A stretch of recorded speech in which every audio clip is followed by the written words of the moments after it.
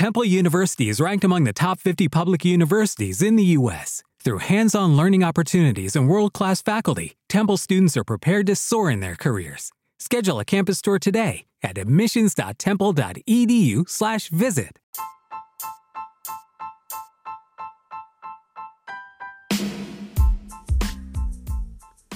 If you haven't heard about Anchor, it's the easiest way to make a podcast. Let me explain. It's free. There's creation tools that allow you to record and edit your podcast right from your phone or computer. Anchor will distribute your podcast for you, so it can be heard on Spotify, Apple Podcasts, and many more. You can make money from your podcast with no minimum listenership. It's everything you need to make a podcast in one place. Download the free Anchor app or go to anchor.fm to get started. Anchor.fm. Blog Talk Radio.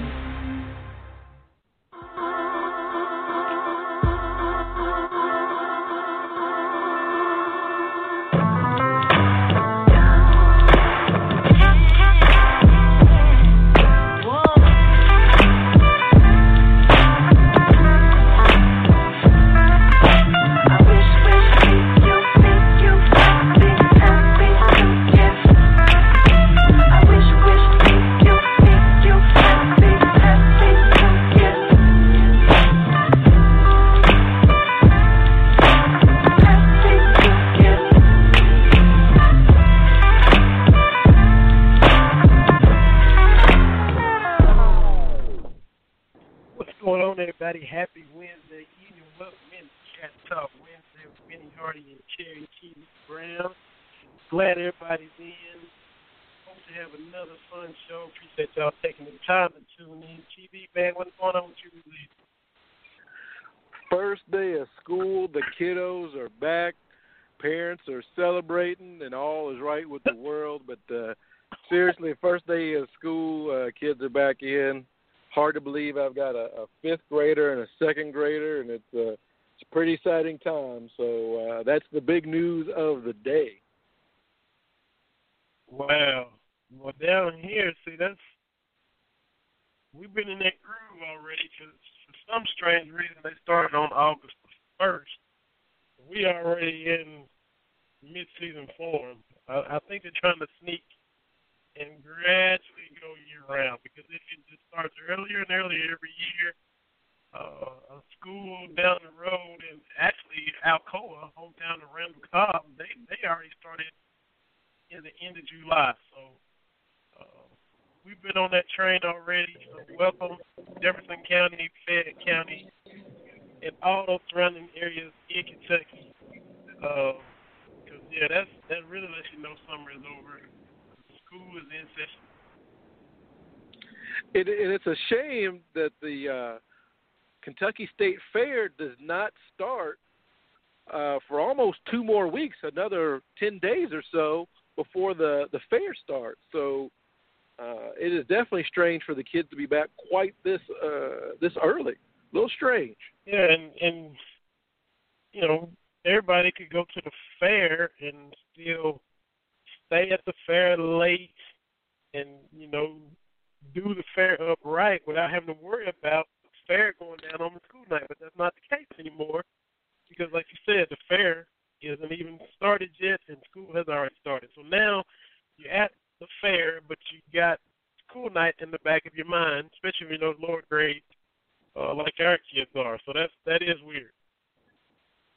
Yeah, I'm definitely going to make sure I get the ladies, my little ladies, to the fair. We enjoy it.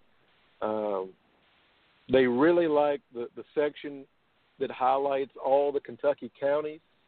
I don't think all of them are there, but I think about 60 of the 120 Kentucky counties have booths set up where they kind of showcase their wares, and my daughters absolutely love that. That's one of their favorite parts of the fair.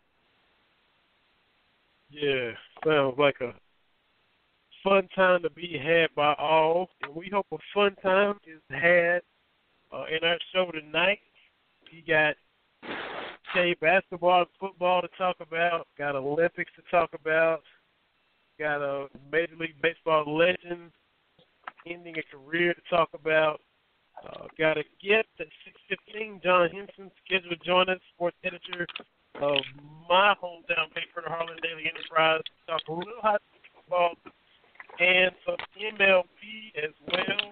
Don't just always dive into MLB, but John is a big MLB fan, so we have a little fun talking MLB with him. We are deep into the second half of the season now. The good teams like your Baltimore Orioles and all the other division leaders are preparing for playoff runs and positioning and all that. So we're talking MLB and have a little bit of fun. But the first thing on the basketball front, we see that EJ Florial is going to be making the move to track. We had his father on, Edric Florial. Definitely want to have him on again. EJ has track in his blood. His mother, silver medalist, went to Tennessee. His father, one of the best track coaches out there. We saw what they did last year. And now we won't see EJ on the sidelines celebrating like we had the past 3 seasons, because now he's going to focus solely on track. And we definitely wish him well in that, and we know he'll do well in that. Yeah, and that just shows you what kind of phenomenal athlete he is to be able to take care of 2 disciplines at this level. That's phenomenal. Wish him nothing but the best. I think I can't remember who posted this on Twitter. You know, it's all so much information. But one thing I noticed, this person noticed the same thing, that whenever there were, Make-A-Wish kids that are being the ball boys and girls and that kind of thing, he was always one of the number one cats that would really kind of go out of his way. Now, let me say that they're all really great with the kids and the fans and everything, but he would always come out early and do things and kind of be the liaison, if you will, with a lot of those kids. So he'll definitely be missed on the basketball side of things, but he has a chance to really show what he can do on the track side. And we know that the track program with Coach Florial, his dad, we know that is up and coming and becoming one of the better programs in the country. So not bad to be a contributor on the basketball team and now on the track team. That's not a bad way to go. Absolutely. 845-277-9373, the number to give us a ring. At Cat Talk Wednesday on Facebook and Twitter. And like we mentioned, his mother, Mrs. Florial, she was even tweeting at us when we had Coach Florial on the show. She is a distinguished track athlete herself. She went to Tennessee, won some Olympic silver medals. So the pedigree is there for EJ, and the coaching is there. So you definitely, like you said, the athleticism is there. So he's definitely got a bright future on the track side as well. Yeah, definitely. So wish him the best. It's not even like once a cat, always a cat. He's still a cat. He's just going to be in another discipline.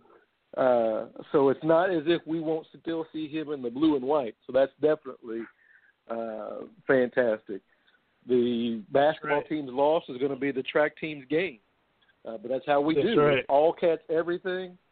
We kind of touched on this.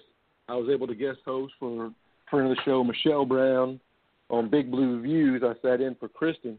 And, again, it's all cats, everything. That is the mantra for everything. So just because he's leaving the basketball team doesn't mean he's leaving Big Blue Nation. He's just going to another state in the Big Blue Nation. That's all that is. Exactly. And while we wait, we got about 4 or 5 minutes before John Henson said to call in, talk with us. We know you and I are both kind of wait till they get here as far as the recruits and all that. We're not like looking ahead 2 or 3 years to see who Kentucky's offering and see who has Kentucky on their list. I mean, we just don't really do that. Are you still just more in wait till Big Blue Madness mode, wait till games start, as far as these new guys that are here? Or have you kind of already been peeking and listening to what's being heard, what's coming out of these pickup games over the summer with Malik Monk and De'Aaron Fox, Bam Adebayo, and all those guys playing over the summer? Are you still just waiting to just check out the new guys when they come, or are you kind of peeking and listening to what's being said? I'm peeking because, I mean, they're cats now. These guys are good to go. My understanding is they're on campus participating. They are doing playing those I think infamous pickup games, and I think that has been one of the underreported aspects of what Cal has done, because he's got a lot of former cats coming back to kind of scout out the new guys. My thing is, if Tyler Ulis says you're doing okay, you're doing okay. I mean, that's become my barometer. But if you got old guys kind of saying, hey, these new guys, they know what it takes, then that's a good thing. But really, my thing is I'm not going to really get into the swing of basketball really until Big Blue Madness. There's so many things going on prior to that that I don't want to shortchange the other student athletes before we get to basketball. Right. So, yeah, but, the things being heard and said and leaked, if you will, are good. Dr. Clay Jones, I forgot to mention him as well. Even the news about Isaac Humphries, being leaner and more athletic. So just can't wait to see how it all pieces itself together. But we are looking forward squarely right now to football, as once that gets rolling, then we'll get to Big Blue Madness in the middle of the season. Football, we had some news with some departures. One kind of, the other one kind of major. Daryl Long is transferring. He's a tight end, and of course we've all heard the tight ends should be used more. CJ Conrad's beat that position, and some other guys coming up at that position, Justin Griggs and others that are pushing to get on the field. So it looks like Daryl Long was leaving just because he wanted to get some playing time elsewhere. But the one that was a blow was Rich Mint, looking to be out indefinitely now for personal reasons. He being one of the more experienced D linemen returning. And so now he's not going to be there for the season, which is a blow to an already questionable position on the field. So that was kind of the bigger nuggets of news from the UK football front, as they are now in camp for nearly a week. Yeah, we've said it. I think every publication that has covered Kentucky has said that the defensive line, that is the question mark, and this departure doesn't help. But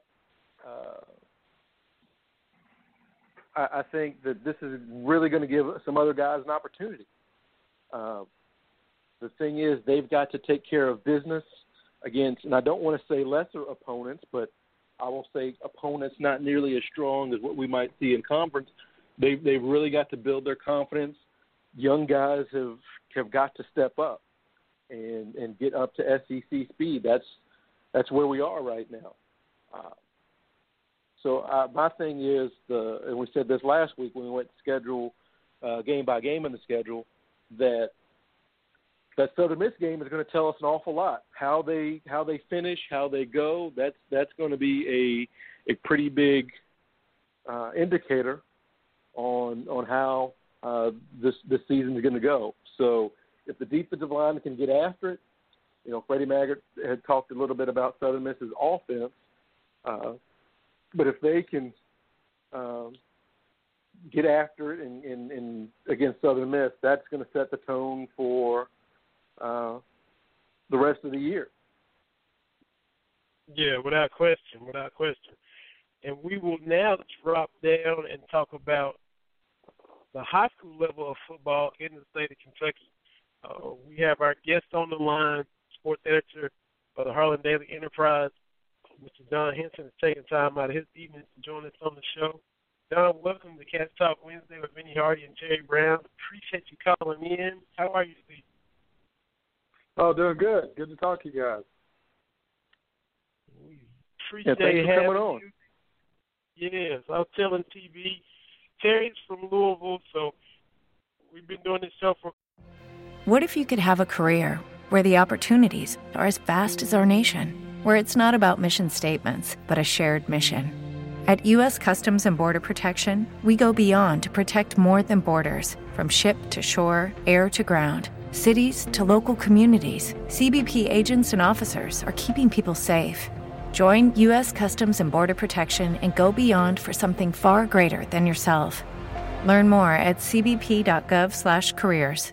Hello, it is Ryan, and I was on a flight the other day playing one of my favorite social spin slot games on ChumbaCasino.com. I looked over at the person sitting next to me, and you know what they were doing? They were also playing Chumba Casino. Coincidence? I think not. Everybody's loving having fun with it. Chumba Casino is home to hundreds of casino-style games that you can play for free anytime, anywhere, even at 30,000 feet. So sign up now at ChumbaCasino.com to claim your free welcome bonus. That's ChumbaCasino.com and live the Chumba life. No purchase necessary. VGW. Void where prohibited by law. See terms and conditions. 18+. A couple years, and he's learning more and more about Harlan County with each passing guest, because I'm always happy to put some of my fellow Harlan Countyans on, and that includes yourself.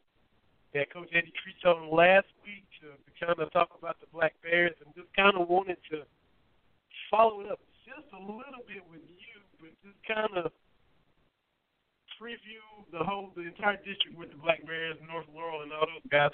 How's it kind of shaping up this year in your eyes?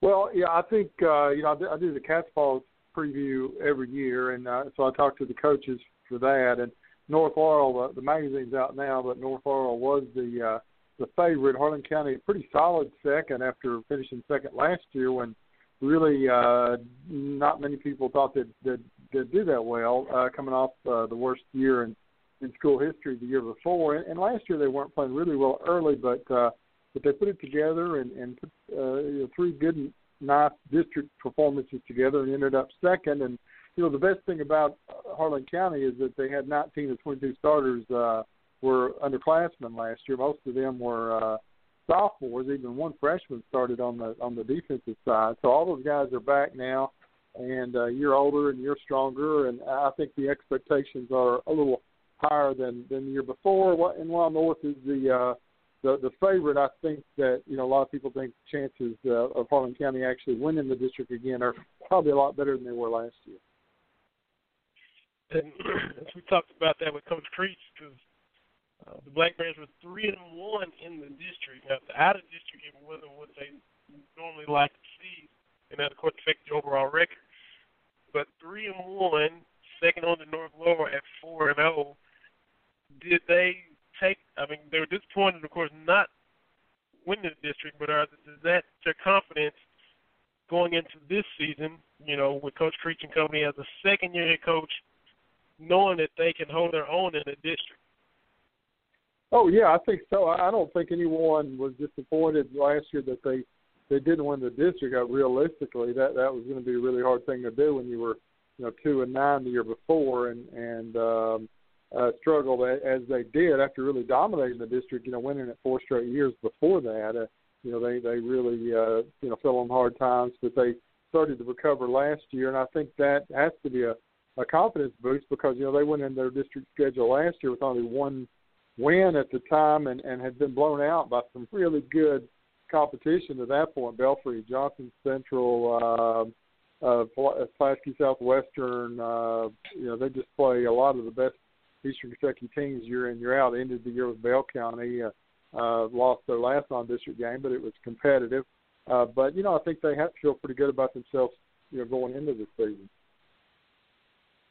Absolutely. We're talking with John Henson, sports editor of the Harlan Daily Enterprise. So it looks like North Laurel, Harlan County kind of predicted or expected to duplicate what they did last year. Or what are the potential, or which lower team below them has a chance of maybe rising up and and inserting themselves into the mix and surprising people? Well, yeah, I think all of them do. You just don't know at this point of the year who's going to put things together. I think you can look at all of them and say, they have some positives and they have some possibilities there. Whitley County lost its best player. Luke Woods was the quarterback last year, and he did it all, 1,778 yards passing, 1,764 yards rushing. So that is pretty good balance there for one person to supply that much offense. But they've traditionally been a pretty strong team, and they've won the district in the past. They're dangerous, and Letcher Central, it's kind of hard to put a lot into these passing scrimmages, but they beat Harlan County twice last week, 2 weeks ago now, I guess it's been at South Laurel. And again, there's no tackling, there's no line play, so there's a lot of things that aren't part of those games. But Letcher Central looked real good in that passing scrimmage. They won the entire tournament over there. They have a first-year coach, Junior Matthews, who played at Letcher and bringing some excitement to the program there. They had a down year last year, but they're dangerous. And then, of course, Perry Central has Tom Larkey, who built this Harlan County program, winning 2 region championships in a 3-year period and winning 4 straight district championships. Pretty amazing run when you think about it. And he's at Perry Central now. They had a really tough year last year. They didn't make the playoffs. 2-8. The numbers aren't real good. They don't have a lot of tradition in football. Basketball they do, but not in football in Perry County. So you never know when he might turn it around there at Perry Central. So I think all 3 of those teams are dangerous. And the fact that North Laurel, while being so good last year, they lost more than anyone else. But they do still have some talent and had a real good sophomore class like Harlan County. Plus, they went all the way to the regional finals last year and played the defending state champions pretty tough.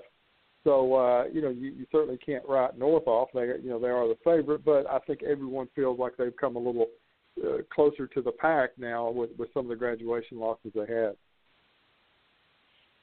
Absolutely. So it's shaping up to be a fun race once again.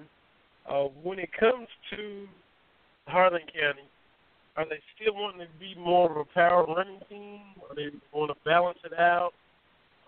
They have their druthers. What would kind of be their identity on the offensive side? Well, they opened it up a lot more last year. Coach Creech was, a very good quarterback at Cumberland. They had a real, big-time passing offense there for a couple of years. He put up some tremendous numbers when he was there. So, he likes to have a quarterback who can throw. And Jacob Branson is a junior now, started midway through the season last year. He can throw it, and they have a couple of receivers. But I think they're going to be closer to 50-50 this year, and I think they'll probably actually run it more than they throw it eventually because they just have such a backlog of good running backs there now. Now they've got 4 or 5 guys who have potential to be really good. Some people back from last year with Red Allred. Paul Stapleton was at Harlan for a year now. He's back. He carried it some last year for Harlan before he suffered an injury. Chase Coker was a really good running back at middle school. He's not played in a couple of years. He's there. Quentin Mickens, their best defensive player last year, is going to see some action in the backfield. And then Tyree Simmons is a receiver who is just a threat wherever he gets the ball. He could play a little running back too. So, a lot of people that are capable of doing some damage on the ground. So I think it's going to be kind of tough for Coach Creech not to put the ball, keep it on the ground some with some of the weapons he has there. But I know he doesn't want to become real predictable. Harlan County was definitely a running team the first 4 or 5 years of the program, and they did it very well. And a lot of the reason behind that was they had a very good offensive line, and I think that's a key for this group and for this offensive line to develop to be close to the kind of group they had here the first 5 or 6 years of the school. I think that's a key there as far as some of those guys becoming more mature. They're a senior-dominated group on the offensive line, and they have some good size, 2 or 3 guys around 300 pounds. So I think the potential is there for them to be able to run it more. But I think by the end of the year, I think you'll see a team that's fairly well balanced. Talking with sports editor of the Harlan Daily Enterprise, John Henson. As far as sleeper players that may step up and make an impact, who are some of the kind of dark horse players that may make a name for themselves this season Well, you look at Lyman, and they always kind of get left out, and I'm guilty of doing that too. Writing game stories, it's hard to say a whole lot, but you've got some guys, like I said, on that offensive front that are going to need to have big years. Braden Roark's a senior, Jacob Cornett, a senior, Tyler Castellari is senior. Junior Andrew Baker, who's up around 300 pounds now as a tackle, and Noah Wood is the starting center. I think those guys are going to be pretty important to the success of that running game.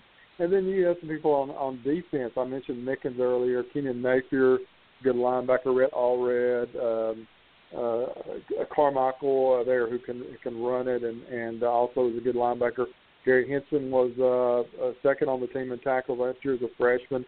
He's back at a linebacker, and some good defensive backs there. I didn't mention earlier Colby King, very fast, probably as fast as anybody on the team. He's a playmaker there on special teams and in the secondary. But again, I think going back to Tyree Simmons, I think he's the best player, and he's the guy that can make a difference when he touches the ball. Good things can really happen for Harlan County.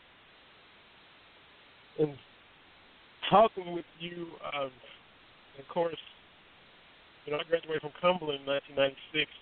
Well before all three schools, for those outside of Harlan County, Cumberland, Kaywood, and Everett consolidated and formed what is now Harlan County High School. But talking with you, I think I even mentioned it, last week when I was talking with you to see about coming on the show. It kind of just makes me date myself. I used to work in Harlan before moving. Worked at the bank there in Harlan National Bank. We talked about Gary Henson last week on the phone, and I worked with Gary's dad at the bank, and I moved away from Harlan County in 2001, and here he is a freshman or sophomore. Right when Gary and his wife had Gary as a newborn, and here he is now, sophomore, playing for Harlan County. I mentioned Tyreek Simmons. I went to school with his dad and uncles up at Cumberland, so it's just really, really surreal hearing all these names as you mention them, as you cover them for the Black Wrestlers coming season.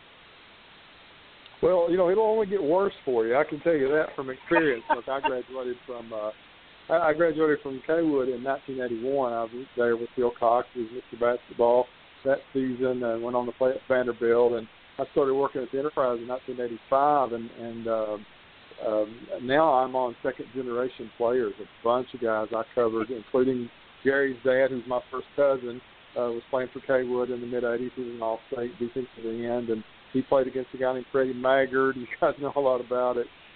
Cumberland, who led Cumberland to a state runner-up, finished his senior year, went on to play at the University of Kentucky. But a lot of those guys that played in that era now have sons that are playing, and I fully expect, hopefully, if I'm still around, to see some grandsons here in the not too distant future of guys that I covered in the 80s. So that's the alternative is not good, I suppose. So that is going to happen. But the first time the Cochran kid at Everett, his son played at Harlan a few years ago, played at Everett a few years ago, and I covered him the first year I was at Enterprise, and then he's already graduated from Everett High School before the merger 8 years ago. But that first time that happened, it did seem kind of weird, but now I'm starting to get used to it. Right. So, 85 started.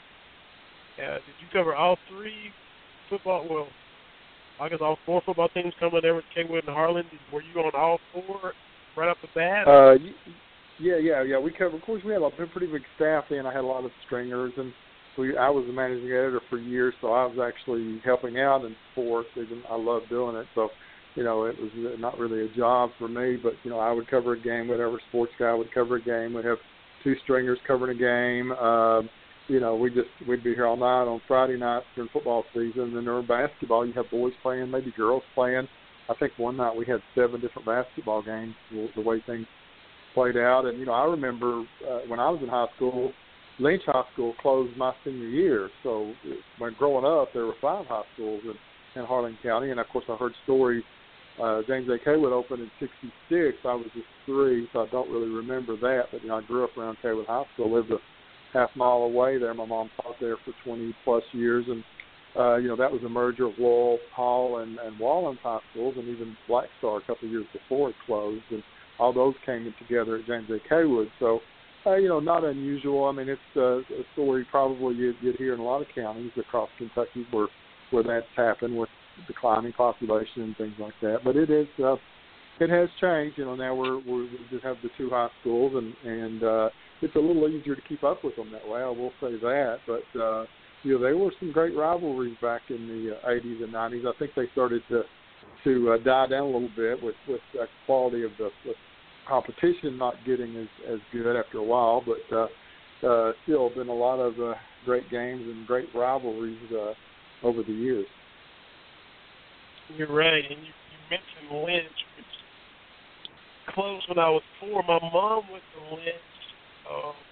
My uncle was All-State in the 60s, Norman Thompson linebacker, and Lynch has 4 state championships. You can look it up on the SAA and see, all the schools listed with their titles in there. Lynch is with 4, and they were just a terror as a single A school for bigger schools.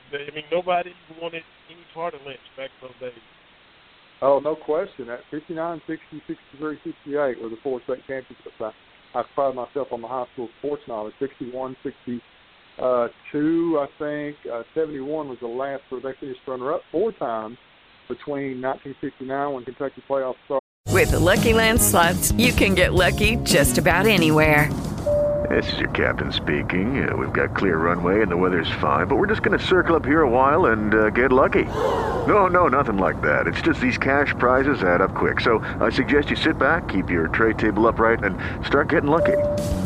Play for free at LuckyLandSlots.com. Are you feeling lucky? No purchase necessary. Void where prohibited by law. 18+ terms and conditions apply. See website for details. Lucky Land Casino, asking people, what's the weirdest place you've gotten lucky? Lucky? In line at the deli, I guess? Aha, in my dentist's office. More than once, actually. Do I have to say? Yes, you do. In the car before my kids' PTA meeting. Really? Yes. Excuse me, what's the weirdest place you've gotten lucky? I never win and tell. Well, there you have it. You can get lucky anywhere, playing at LuckyLandSlots.com. Play for free right now. Are you feeling lucky? No purchase necessary. Void where prohibited by law. 18+. Terms and conditions apply. See website for details. And 1971 was their last trip to the finals. They lost to Trigg County. I remember that game. I was 8 years old and reading about it in the Enterprise as a third grader, and I lived in Cumberland then, so kind of followed that, and just an unreal tradition there under Ed Miracle at Lynch with like I said, 8 state finals appearances in about a 15-year period, and the program did start to fall a little bit when you're looking at a high school with less than 200 kids, I suppose, by the end. Of course, even at the end, Bruce Mitchell was a big basketball star there at Lynch. He went to Eastern, same time I did. You got to watch him play in high school, and so Lynch was very competitive, all the way down the line, basically, and had a big role in Cumberland's success. If people around here, that were around at the time, remember that when Lynch closed in '81, it was no coincidence that Cumberland just went crazy for about 5 years there, with the talent that they had coming through with the Cumberland kids and the Lynch kids, because Cumberland lost in the state finals in '82 and '83, lost to Russellville, I think, one year in Paris, the next, and then lost to Peace in the '86 finals when Freddie Maggard was a senior. So that talent in that Tri-City area was just amazing, and that's not even talking about baseball. They won that 13th region 8 straight years in the '80s on through the '90s, and were a contender for a number of years after that with Roger Morris coaching, and then Ralph Roberts coaching basketball there. Cumberland was runner-up a couple of times in the region. Should have won a couple of times, and things just didn't go their way. But a lot of talent in that Tri-City area, no question about that. It definitely was. We've had Freddie on several times, had Lewis Morris on, and he was a stud in every sport as well. And then the guys kind of from my day, Charles Sims, Anthony Ravensby, George Matthews, had all those guys on the show. And it's as little as Harlan County is. I mean, you can just list off the names of just, like you said, the talent that came out of these mountains as well as surrounding counties is really remarkable. Well, it is, and and the thing is, Harlan County is not as small as most people think.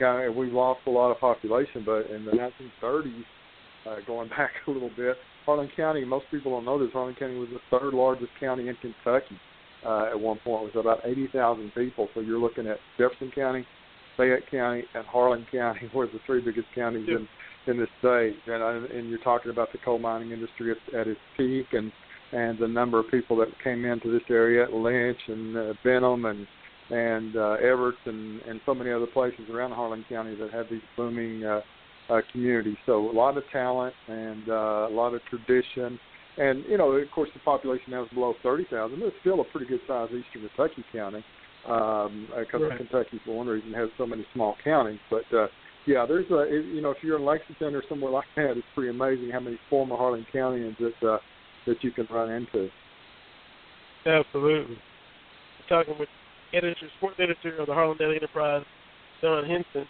You mentioned reading in the Harlan Daily Enterprise when you were 8 years old. I'm going to transition because you told me another aspect of your fandom that developed when you were 8 years old when we were on the phone last week. And, Terry, this is going to be right up your alley. We mentioned that we're going to talk a little Major League Baseball. And, Terry, like yourself, John is a huge Baltimore Orioles fan. So usually every guest that we have on, John, just to kind of clue you in, Terry and I talk, the show centers around UK, all the UK sports, that's kind of the foundation of the show. Then we branch out, NFL, MLB, NBA. Outside of UK, Terry and I don't agree on anything, and most of our guests, a lot of them usually end up liking the same team as Terry, and this is the case now. You've been a Baltimore Orioles fan. Yeah. Well, I was up with them until about 1 o'clock this last couple of mornings. They're on the West Coast now playing in Oakland, and very aggravating to watch them just struggle offensively like they have the last couple of games. We're still in first place by percentage points over Toronto, but offense has been a problem lately, and the pitching was for quite a while. But yeah, I went to Baltimore earlier this summer. I've been about 10 or 15 times, and I watched all the games on DirecTV. What a great invention that was! I used to just sit out in my car and listen to AM radio, and that was a struggle to find the station. I used to know where every team was located on the AM dial back in the 70s. But I love the Orioles. I have since '71. Jim Palmer and those guys that I kind of grew up with, and it's something I've stuck with even through a lot of bad years toward the mid '80s through the '90s. But they're pretty competitive right now, and I'm excited about them. I just wish they'd get the bats going. See there, TB. I got your Oriole brother on the show right now. Well, yeah, the Orioles are looking fantastic. Since I came officially on board last summer, they've been playing real well. So I'm hoping to bring another World Series title back to Baltimore. Because they're already celebrating. Yeah, but with what Michael Phelps is doing, Maryland's kind of becoming the place to be. So I would love to see the Orioles bring another title back to town. Yeah, that'd be great. It's been 30-plus years now. I was in college the last time they won one, so I would enjoy that. I'm a Colts fan too, which they of course started in Baltimore and finally won the Super Bowl again about 10 years ago, and that was quite an experience. But I'd love to see the Orioles still be playing in October and maybe make a run if they get that offense going again. Well, I'm gonna bring a call in here in just a second as well, John, and we'll speak with you. But when you think Baltimore Orioles, we know the obvious choice for the non-Oriole fan or the casual fan, the first player that would, of course, come to mind, Mr. Iron Man himself. Who is your all-time favorite Baltimore Oriole player? Is it Ripken or is it somebody else that's number one in your heart as far as Baltimore Orioles is concerned? Oh, well, yeah, I met Cal in Louisville once. They were playing an exhibition game against the Cardinals, and we were down there, and I had a press pass. So, no, you're not supposed to ask for autographs, and I don't make a habit of that, but I made an exception in that one. So, I still have a Cal Ripken autograph. My favorite player growing up, he was on all 4 World Series teams. The only person that's on all 4, I mentioned him a minute ago, Jim Palmer, was our best, greatest all-time pitcher, and he does the broadcast on most of the television games out of Baltimore, and just a tremendous pitcher. He played there from 1965 to 1983. He was in the Hall of Fame in 1989, I think it was, and I would definitely say Jim Palmer is my favorite player. But there've been some others that I've really liked a lot through the years, including Cal, Brooks Robinson. So many good players, so many good pitchers over the years. Scotty McGregor, Mike Flanagan. I go way back, Dave McNally even to the 60s, but I would definitely say Jim Palmer is my all-time favorite baseball player. That is good stuff. I mentioned we had a caller on the line for you. We have a caller from Lynch, who happens to be my father, Mel Hardy, who brought me into the world. We're bringing you on now, Dad. Let me speak with Mr. John Henson. How are you? Hey, how you doing? Good. How are you? All righty. I had intended to get on here a little earlier, but I got hung outside cleaning my bike off, my motorcycle, and let the time get by me. But what all have you guys discussed this evening? We've previewed the Black Bears a little bit, and John kind of laid out the landscape of the district. North Laurel is the favorite, but Harlan County is kicked right on their heels again. We've talked a little old school Harlan County, going back to the 80s when John started covering high school sports in Harlan County. We went back and talked about some of the Lynch teams that won the championship. So, yeah, we kind of bounced around a little bit. Well, it sounds like y'all had a pretty good show. Surely does. But I hate I missed a lot of that, and I am so glad you got to get on there, John. I was hoping to be a part of that when you did get on, but I'm glad you and my son got together. Really am. Well, thank you. Yes, I enjoyed it. Love talking Harlan County sports. That's my favorite topic, and get a little history there. I'm pretty good at going back at least to the late 70s and talking Harlan County sports. So I enjoy it. Yeah. Well, we turned out some good running backs up in this part of the country back in those days. Really did. Well, yeah, certainly. I've talked to Joe Washington a few times on the internet and met him once or twice. And I was in grade school when he was a big star there at Lynch. But I remember all the talk, all-state running back. We did a story, or I did a story in the Enterprise a few years back on the anniversary of the 1968 season when Washington was a big star at Lynch and Rex Estridge was at Everts, and Harlan had that great team that lost or maybe tied Lynch that year, and Lynch ended up winning the state championship. And a lot of great football in that era there. Yeah, the late 60s. During that period, and maybe a little after, Cumberland had Dennis Griffey and Eddie Cowler running back. Had some really good teams, but just couldn't get over the hump. But that was a great time to watch high school football in Harlan County. Yeah, it was. I was pretty young then, but I do remember some of that. Of course, Cumberland playing in that 2A district, I think, at that point, and Corbin and Middlesboro and Kaywood and some other. Of course, it took Kaywood a while, but by the mid '70s, they were pretty good too, and some really tough competition there. And then Cumberland ends up moving to Class A, and I guess in the mid to late '70s, and have some big rivalry games there with Harlan once Tim Saylor came in at Cumberland and started that next great run there in the early '80s. Yeah, like I say. Now, John, I'm just going to jump in, John, because Joe Washington is my mom's cousin who went to Lynch. He's my mom's first cousin. My dad is a Redskin, so you know the Cumberland Lynch rivalry. So that just kind of lets you know how everything falls. I can imagine. And I was a senior in '81, and the last year Lynch was open, and I remember Lynch hitting a half-court shot in the district tournament that year to beat a really good Cumberland team. Bruce Mitchell was senior year, and I was going to say I covered it. I attended it. I was in high school. The district tournament was at Cumberland that year for the first time in many years, and I'll never forget that district tournament. You won't let me forget it either.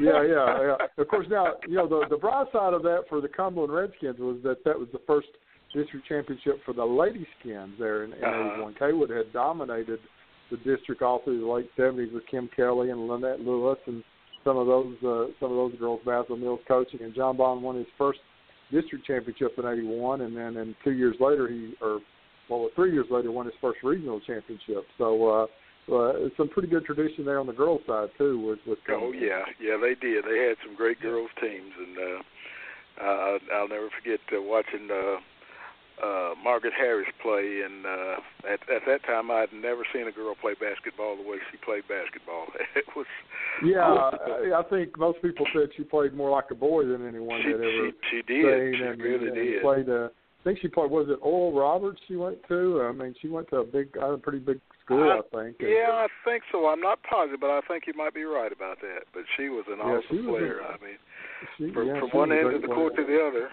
She actually at that time she was a lot better than a lot of our boy players on the boys team. Oh wow, that would have been a challenge there. But see, I grew up with Kim Kelly was the first in the county to meet great players. She was at Kaywood, and she went to UNC Charlotte and played, and led Kaywood to a regional championship in '78. And then Margaret, I think, graduated in '82, so she was just a couple years behind her. I'm sure they played against each other some, but I think Margaret was the first really good Cumberland player. And then after that, Nikki Snow went to LMU, and Monica Owens went to LMU, and then of course in the '90s, Lori Cluck and Joey Morris.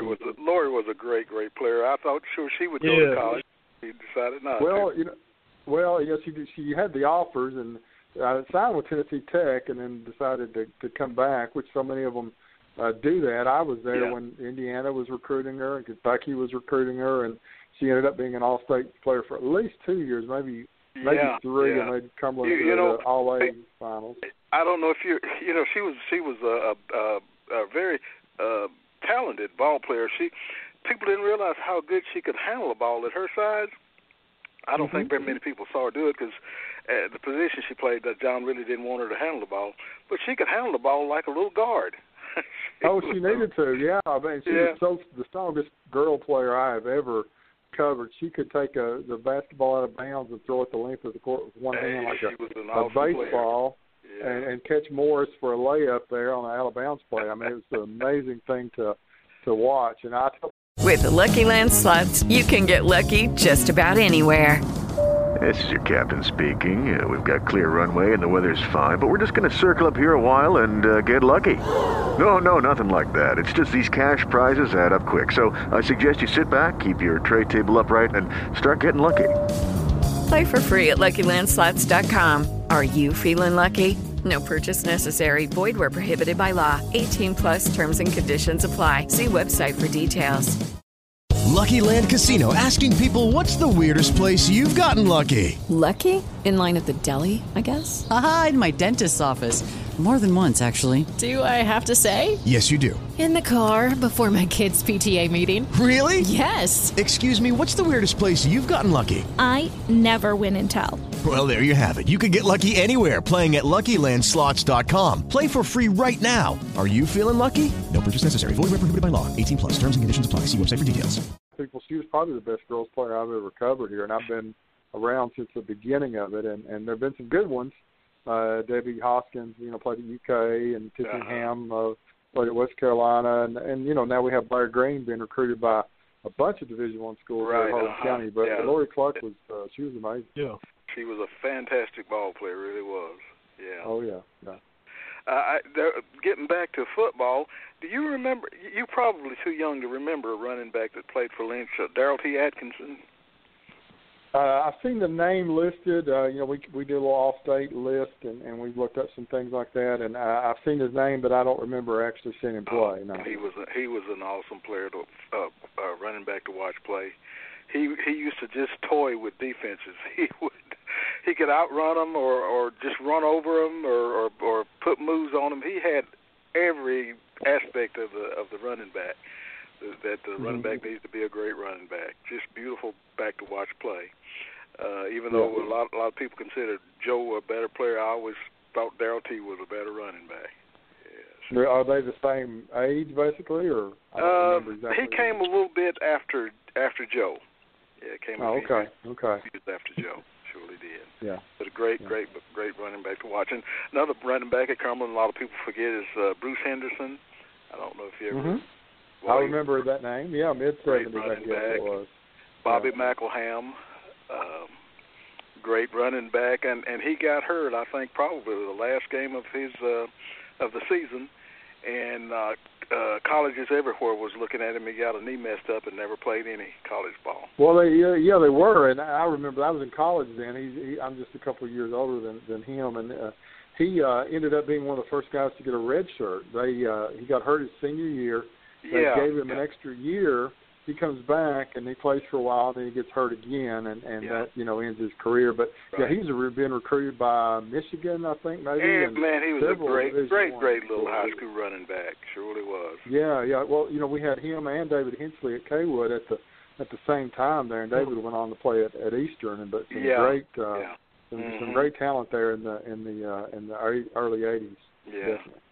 And I'm sure you guys covered Scotty Russell while talking about him some, probably. Yeah. Oh, I did. I got to see Scotty play a lot his junior and senior year, and boy, that was just something to see. He'd almost I almost like to see Everett get penalties and get backed up so he could just break 90 yards.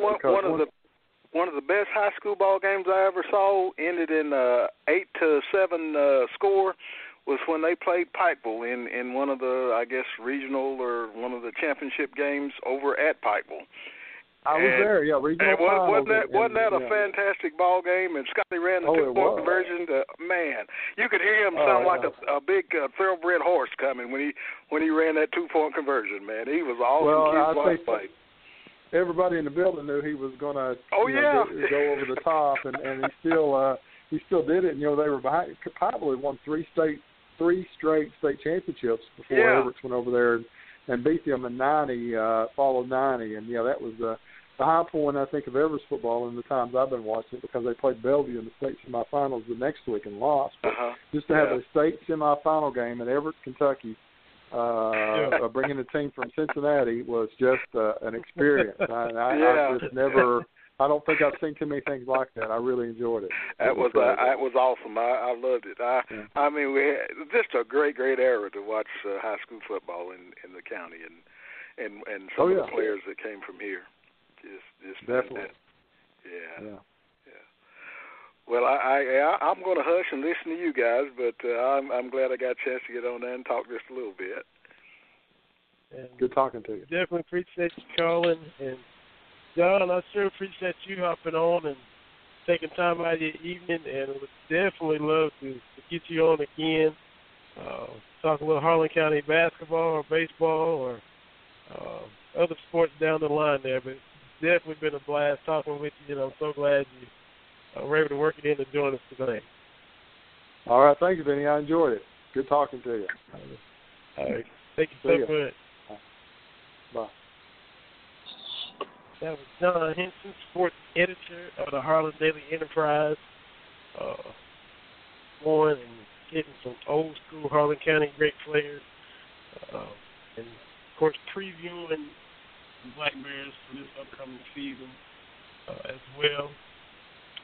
We'll take us a quick little break. We got another caller set to come in at 7, but TB, we got to talk some Olympics, all kind of stuff. We got U.S. men's team playing Australia right now. Tons of stuff to talk about. You're listening to Cat Talk Wednesday. Vinny Hardy and Terry Brown. Brown and Hardy Radio Network, blogtalkradio.com. Stay right with us. We'll be right back in just a couple minutes.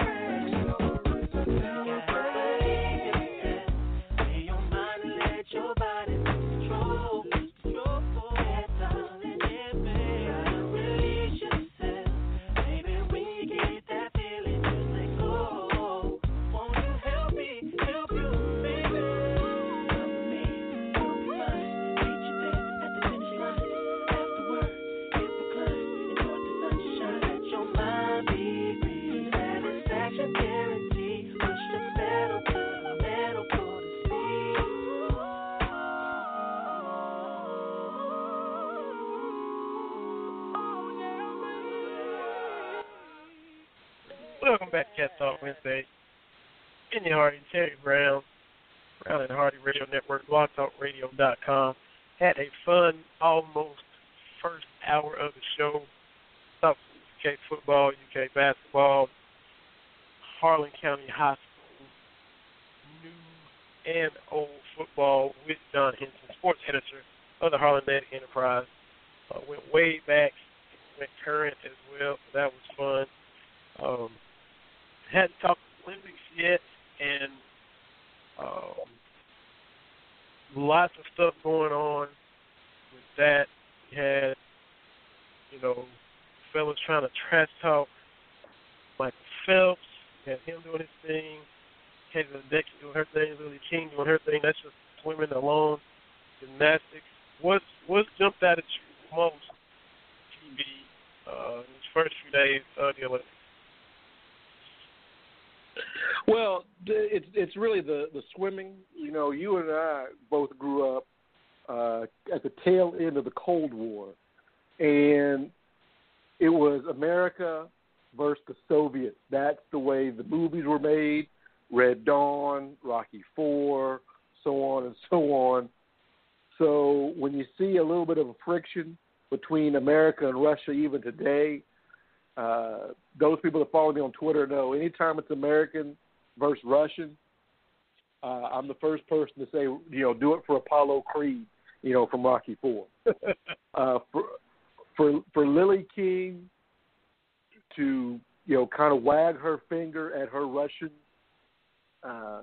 rival, if you will, and then to not just talk the talk, but walk the walk and get the gold.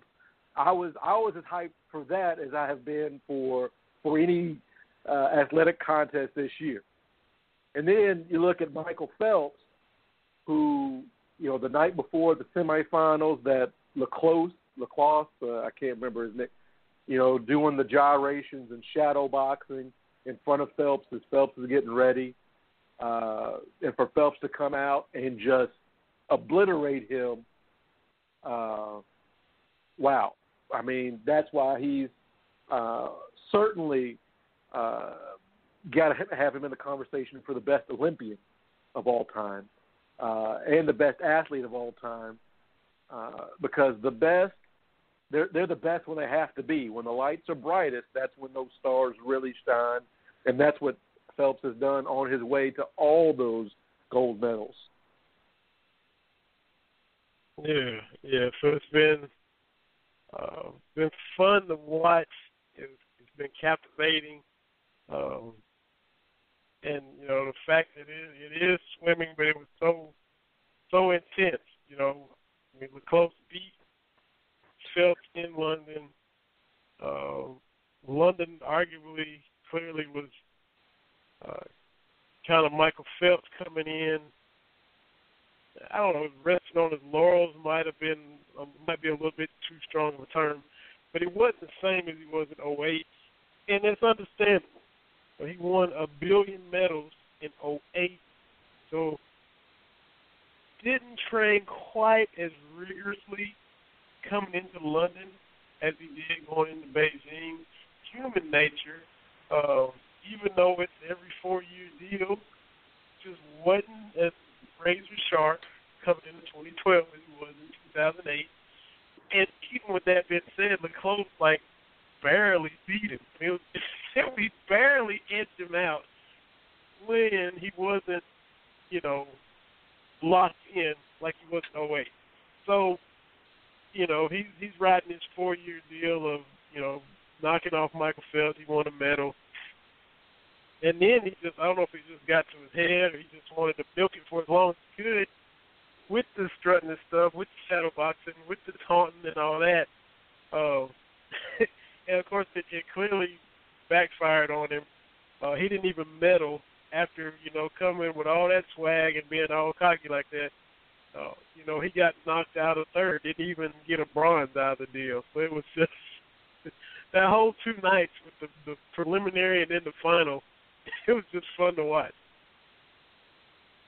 Yeah, and really, I know the gymnastics team has been just winning the gold medal yesterday, just been on top of cloud nine. I understand the appeal of gymnastics, but it's still one of those events where judging comes into it, so you can't, at least for me, I really can't get into it. But swimming, you got swimming and your track and field events. Those, to me, are you faster than the other person? It's just, swimming, it's just some folks in a pool. How fast can you get up and back? I mean, that's to me as basic as it gets. That's what little kids do. Hey, I'm going to outrace you. And when you just get into that pool, you can't blame it on anything else other than this person just beat you. And that's what Phelps has done time and time again, being part of the 4x100 medley relay, that gold-winning squad. And Phelps looked incredible during that stretch. That's the thing that boggles the mind, is typically you see athletes only have a 1 or 2 Olympic run. Carl Lewis stretched his out to 3. That's a long time to be at the top of your field, and see what Phelps has done. Even with that dip in 2012, a silver ain't bad. I mean, I know, it's only a letdown after his 2008 performance. And you have to keep that in perspective. And, I tell folks, when you look at, like, Michael Jackson, for example, you look at what Dangerous and Bad sold, those are still fantastic record sales, but not in comparison to Thriller, the number. It is Ryan here, and I have a question for you. What do you do when you win? Like, are you a fist pumper, a woohooer, a hand clapper, a high fiver? I kind of like the high five, but if you want to hone in on those winning moves, check out Chumba Casino. At ChumbaCasino.com, choose from hundreds of social casino-style games for your chance to redeem serious cash prizes. There are new game releases weekly, plus free daily bonuses. So don't wait. Start having the most fun ever at ChumbaCasino.com. No purchase necessary. VGW. Void where prohibited by law. See terms and conditions. 18+. Okay, round 2. Name something that's not boring. A laundry? Ooh, a book club. Computer solitaire, huh? Ah, oh, sorry. We were looking for Chumba Casino. That's right. ChumbaCasino.com has over 100 casino-style games. Join today and play for free for your chance to redeem some serious prizes. ChumbaCasino.com. No purchase necessary. Void where prohibited by law. 18+. Terms and conditions apply. See website for details. One selling album of all time. But when you hit that high mark, it's extremely hard to get back to it.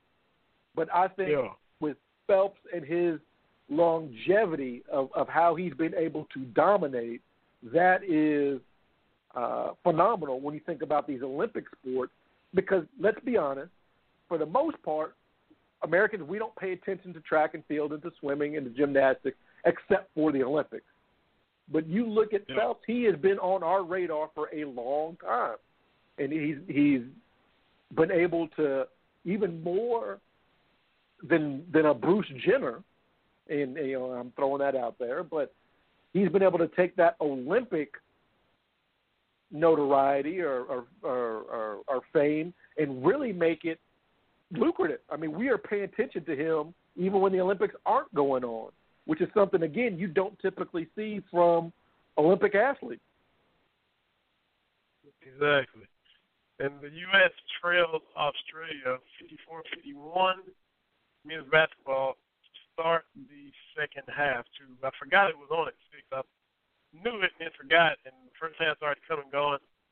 Hattie Mills in Australia are holding their own through the first 20 minutes, so there's that as well.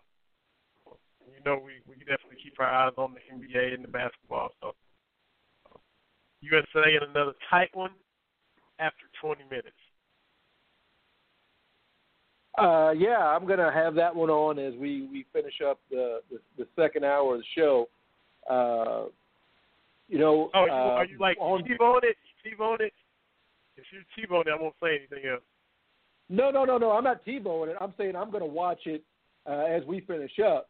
But I had this interesting conversation on Big Blue Views on Monday with Aaron Torres was on, and his concerns for the way the roster is constructed. And again, this isn't talking about the character or talking about how good these players are, but what we have found out with Olympic teams, it's all about how the roster is constructed. His concern is my concern, and I think I touched on this before the Olympics on our show. Not having a pass-first point guard, I think, is a huge change from the way the Olympics, the men's national team has typically been run, especially the last few outings with Chris Paul, with Jason Kidd kind of running the show, and obviously with Magic way back in 92. I don't know if it'll still be on when we're done. I'm just saying. I've got it on. Second half. Oh, okay. Yeah, I've got it on. I can multitask, but my thing is not. Kyrie Irving. Listen, everybody knows how I feel about Kyrie Irving. He played phenomenal this year in the playoffs. Phenomenal. I'm not knocking him for that. He's not a point guard in that traditional sense. He's a shoot,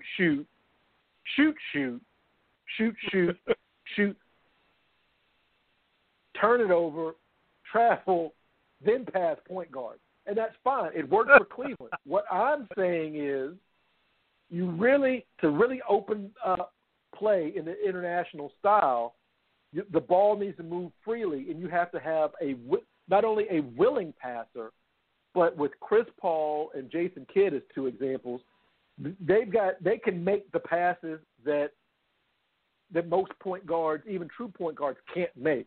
You've got to make the pass before the pass, and that is really what has set the U.S. apart here with this roster, with these most recent teams. This current roster, again, I have not watched the first half. I'm going to watch the second half and just see how these guys get it done. Again, not saying they're bad people, but sometimes you run into a team, and they will probably end up winning, but I still have the concern of not having that pass-first point guard.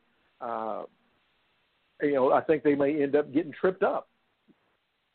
Wow. It's not out of the realm of possibility. They went on a little spurt to get the lead here in the second half. Patty Mills is going all out. Of course, he ain't scared because he plays in the NBA. And they are hanging around. It will be interesting to see, like you said, without having a true classic, facilitator in the true sense of the word. I'm trying to get a little chickiness going right now. A little hard foul. That Bogut? Yeah, but anyway, so we'll definitely see. And Venezuela has played ugly. Each time they play, they've slowed the game down. They can't throw it in the ocean, but they do give the U.S. a lot of resistance and make it hard for them to just, pull away and impose their will on them. It's almost like a track record. Venezuela has done it more than once. It's not a fluke because they struggled for a while before finally blowing them out. Well, and the thing is, let's not kid ourselves. America is the best at basketball. I don't think we can. I'm not one of these people who say, "Well, I don't know." We are. We just need to learn to deal with it. But again, it's all about roster construction. And you talked about this, I think, a couple of weeks ago about the guys that aren't on the team. And you have to say to yourself, okay, would LeBron James make a difference? I think we can all agree that he would. And he's been very, very good on the international level. But at some point, you've got to give it to these young guys. I think what we're really missing is, and I know with Kevin Durant on the team, but a bridge person from some of the other successful teams to really kind of be the elder statesman. We saw that with Kobe being that guy previously. So we're missing that. And, wow, Kevin Durant just got blocked. But anyway, there's some real concern with how this team is constructed. What kind of team do we have? If Carmelo Anthony, and I'm not knocking him, but if he's the elder statesman, if he's the leader, I think that says a little bit, maybe not a lot, a little bit about what this team is doing. So, like with my Cats, I think it should go without saying, I want the team to win, but I just had concerns going in about it. Right. So we shall see. A-Rod's career coming to a close. Now, you being a fan of a team in the AL East, an Orioles fan, going to be released and moved over to like an advisor role like this week. He hasn't hit well, had to sit out a whole year. We all know about all that, but just your thoughts on A-Rod. Crazy numbers, but he also has faith in history, and where you come out on A-Rod. Well, and here's the thing, talking about baseball and baseball being so tied to numbers, even though numbers, you really can't apply them across the generations. I think that's a flaw inherent in baseball.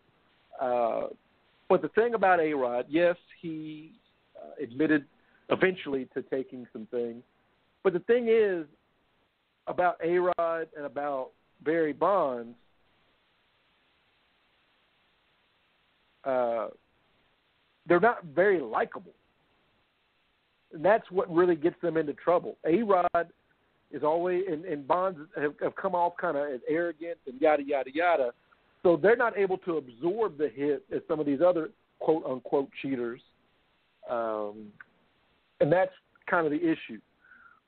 What is eventually going to happen is these baseball writers are going to need to get over themselves, and they're going to need to figure out a way to include players from this era. Even if those folks have admitted, like A-Rod, that they did something, you can still put them in,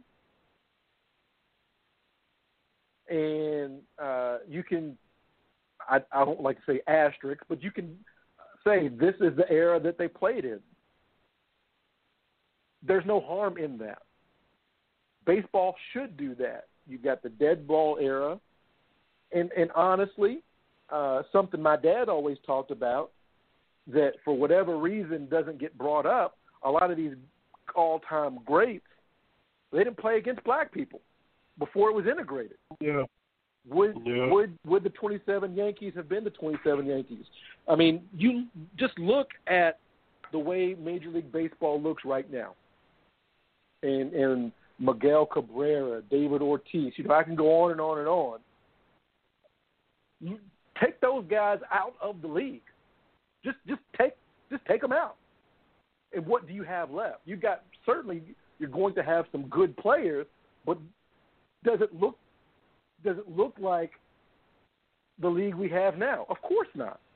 So my biggest issue with baseball is making these records from the 20s and 30s, these teams, these players, superhuman when they didn't play against everybody. We've had folks come on and talk about the Negro League stars. We've talked about that, and if those guys had gotten an opportunity back then, how would the league have looked? So you've got to include these guys. Yes, they quote-unquote cheated, but there's always been folks that have taken an edge in baseball. Baseball celebrates some cheating, but not all cheating. And that's the thing that really blows my mind. When you hear those guys talk about popping amphetamines in the 70s and 80s, if you're not doing it, then you're not trying to win. Well, what's that? That's a stimulant. If you're popped up on amphetamines, you're more alert, more with it than somebody that's not. How is that not an advantage? We've got guys in the Hall of Fame that have scuffed baseballs, that have done this, that, and the other, and they're not unrepentant. They're proud of the fact they were able to skirt the rules. So where do you draw this line? And that's my biggest issue with baseball is they want to take this moral high ground all of a sudden, and the media has a lot to blame because I'm old enough to remember in 1998, McGuire and Sosa and all these other guys, all of a sudden you got a guy that's never hit 20 home runs in the season, now hitting 50 and looking like, a great guy. Well, the red flag's got to be raised. And they didn't. We all bought it hook, line, and sinker. And now you can't now punish these guys because you look the other way for 10 to 15 years. That's not the way this works. I think Bonds needs to be in. Clemens needs to be in the Hall of Fame. I think you put A-Rod in there, and you say, this is the era we played in. The same way with Babe Ruth. He didn't play against Negroes. So you just explain that. I don't think there's anything wrong with that. Maybe I'm naive, but that's just my stance on that. And specifically A-Rod, this is what gets me as well, is we don't know everybody that took performance-enhancing drugs. We don't know. We don't know how many Joe Smith in the Major League Baseball took it and we're still just Joe Smith. Okay, we are upset because great players took something they probably didn't need to take in the first place. The thing is, A-Rod was good before it, without it. Bonds was good before he got involved without it. And I think that upsets a lot of people, too, is these guys didn't need to take it. Bonds could have got into the Hall of Fame based on what he did in Pittsburgh alone before getting involved. And I think that is my biggest kind of aggravation is these are the guys that didn't need it. You're already great. You're already one of the greatest. You didn't need that extra edge. But, we're all human. We all want that a little bit more. So, I can understand that aspect. But I say A-Rod should get in. Of course, he's not a fan favorite for all his narcissistic activities and everything like that. So it's kind of a dull end to his career. He didn't get the farewell tour. He didn't get even, kind of a press conference. I mean, the season is still going on, and he's going to get lost in the shuffle. It was just an abrupt stop. I mean, just can't even finish out the season. The Yankees aren't going anywhere. They're going to make it 12. I mean, with all these wild cards, they're not as on fumes as they normally would be with it being 2 wild cards. But still, at the trade deadline. Judy was boring. Hello. Then Judy discovered ChumbaCasino.com. It's my little escape. Now Judy's the life of the party. Oh, baby, mama's bringing home the bacon. Whoa, take it easy, Judy. The Chumba life is for everybody. So go to ChumbaCasino.com and play over 100 casino-style games. Join today and play for free for your chance to redeem some serious prizes. ChumbaCasino.com. No purchase necessary. Void where prohibited by law. 18 plus terms and conditions apply. See website for details. The Yankees were dealing. The Yankees sent, Aroldis Chapman to the Cubs. The Yankees don't really feel like they're contenders. They were sellers instead of buyers. So this isn't your granddad's Yankees. You what? It's not your granddad's Yankees or even our Yankees. No, and I love seeing the Yankees sellers at the trade deadline. I know, the Yankees love them or hate them. Kentucky basketball, love it or hate it. I've never been a fan of the Yankees. So, seeing them struggle never hurts my feelings. But, let A-Rod go ahead and finish out the season, and then last day of the regular season, then kind of ended. It just stopped so abruptly. You heard the reports that it's going to be released, and I was like, wow. And it's just all developed kind of just odd to me. I don't know. And I didn't care for him anyway, even when he was with the Yankees. You said people don't like you, not a fan favorite. I never cared for him. Now that's not saying I disagree with you and saying he hasn't put up Hall of Fame numbers, because he has. He got 696 home runs. Going to be had he finished out the season, even though he was struggling, there was a chance he would have been, fourth guy to hit 700? Aaron, this is the third guy in Bonds, the fourth guy. They hit 700 home runs. So, I mean, it's just odd the way it played out. Like him or not, it is a little bit weird.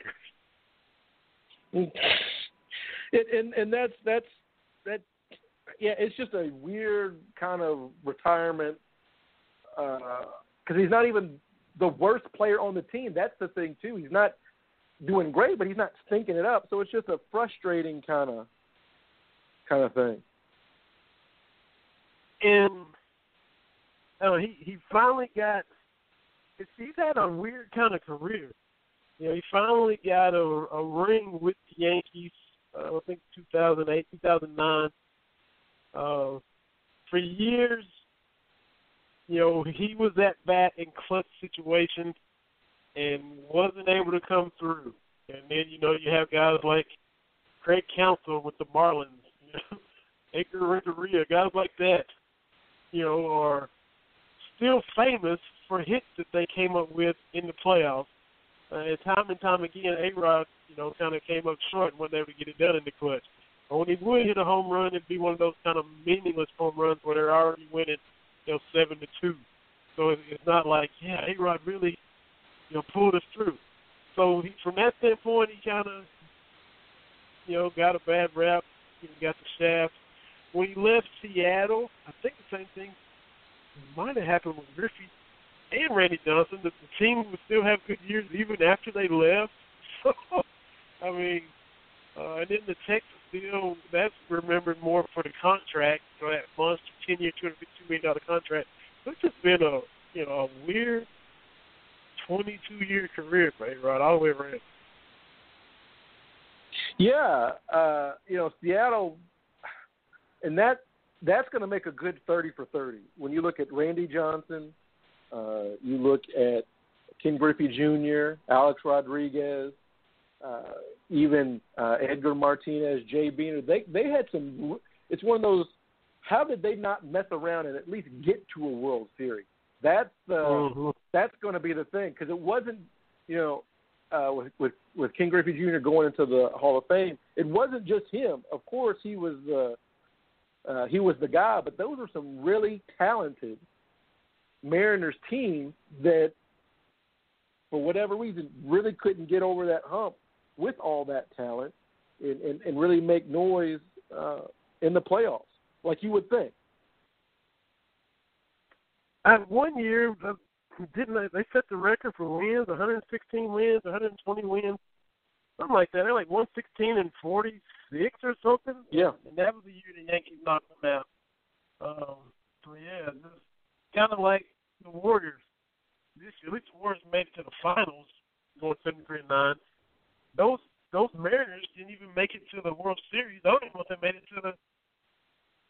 I guess they made it to the ALCS. I'm not even sure how it was set up back then. Or did they go out in the division series? I'd have to research that, but that's the thing to think about too. Is all these teams that set the record for wins in the sports not winning, not having that title. So it's going to be a debate about whether or not going for those wins is worth it, even though you don't really think that they should be related. But you look at the Patriots a few years ago, the Warriors of this year, those Mariners, all those wins, but not being able to get those wins when it counted. Just food for thought. I mean, I don't think they're related in any way, but it's just one of those things. When you look at it, you say, okay, that's weird, if nothing else. And I don't know if Golden State came into this season saying they're going to win 70, but they got off to that 24-0 start. So, I mean, you're more than a third of the way there. So, at that point, then you might as well, try to get it. I mean, if they'd have dropped the game somewhere in, if they'd have went 13-1 or something like that, or instead of going 24-0, maybe they dropped the game or two, then I don't know if we even had them pursuing it. But, when you start off like that, where That's one of the longest streaks in the history of the league, outside of your Lakers in 33, and then the Heat went 27 in a row or something like that. So it's, top 5 winning streak in the league. But if you start out the gate like that, you might as well try to go on and get it at that point. Yeah, and I'm watching a little bit of this game. If Klay Thompson is not going to take that international three-point shot, then why is he even on the team? I'm just watching a little bit of the game. He's got the Splash Brother catch-and-shoot guy that we all saw score 38 points in a quarter. If he is not going to take that international three-point shot, which is shorter than the NBA line, then why are you on the team here, Klay Thompson? So just a little bit of commentary as we go. But when you think about these all-time wins, I know that we've had discussions during the 2014-15 Kentucky season, getting to 38-0. Should they have dropped a game? Is it one of those things? Most wins in NCAA history, but without the ultimate goal, and now Australia's up 72-70. So Coach K's got to do something. Got to do something right now. Hello. I am not a fan. I'm not a fan of this lineup. Not by a long shot. Carmelo Anthony and one to get the lead back. Yeah. I thought Jimmy Butler might be more of a factor on this team, but a couple games I've watched, he hasn't even got much clock at all. Well, and that's the thing too. There are a lot of guys that are unsure of this, so I would have liked to see at least try to get one more veteran on the team to really kind of be that steady and influence. That would have been my preference, but I'm not in charge of USA basketball, so there you go. Mr. Colangelo sweating it right now. Sweating. But I need to get on my little soapbox about the finals before the season starts. Got an airball by Australia, which is very necessary. Yeah, he might have got hit on the elbow, but it is what it is. At the end, Delly. I forgot about him being from Australia. Got Delly and Patty Mills and Bogut. So, yeah, Australia, they all about scrapping and not going to give up. We saw in the 2015 finals, we both picked Cleveland to win in 6. We thought LeBron would just be ultra superhuman and lead Cleveland to the victory in the finals. That wasn't the case. After all those games, we saw, of course, Kyrie and Love were already out. LeBron would kind of come hobbling into the press conference because he had played, major minutes, doing everything, bringing the ball up, setting the offense, literally doing everything for that short-handed team. And, we knew that. We knew you were injured. We saw that. We know. Now, a year later,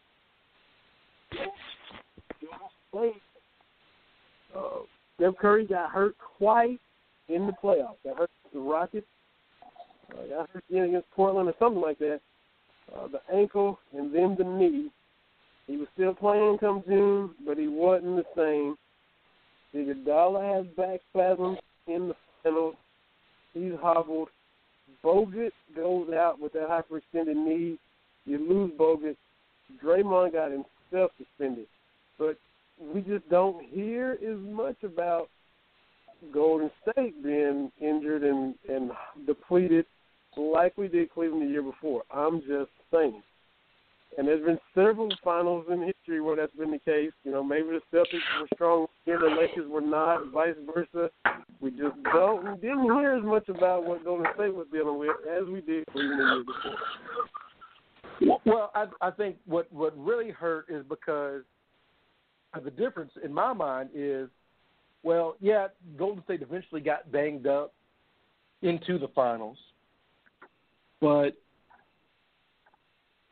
Cleveland didn't even, besides for game one, didn't even have their big three for the finals that year, and I think that's the difference. part of being a great team is you got to be great, but you got to be fortunate with injuries.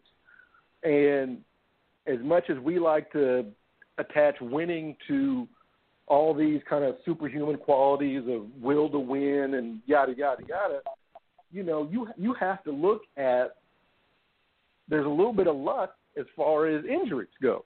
The Pistons should have beaten the Lakers in the 88 finals. But Isaiah Thomas, who rolled his ankle and plays on one leg, puts up that tremendous 30-point quarter in the finals on one good leg. He can't go the next. There's a lot of things that you have that go into winning a championship that we don't like to talk about. But injuries are a big thing. Winning, and especially in the NBA, where the postseason becomes a whole nother season.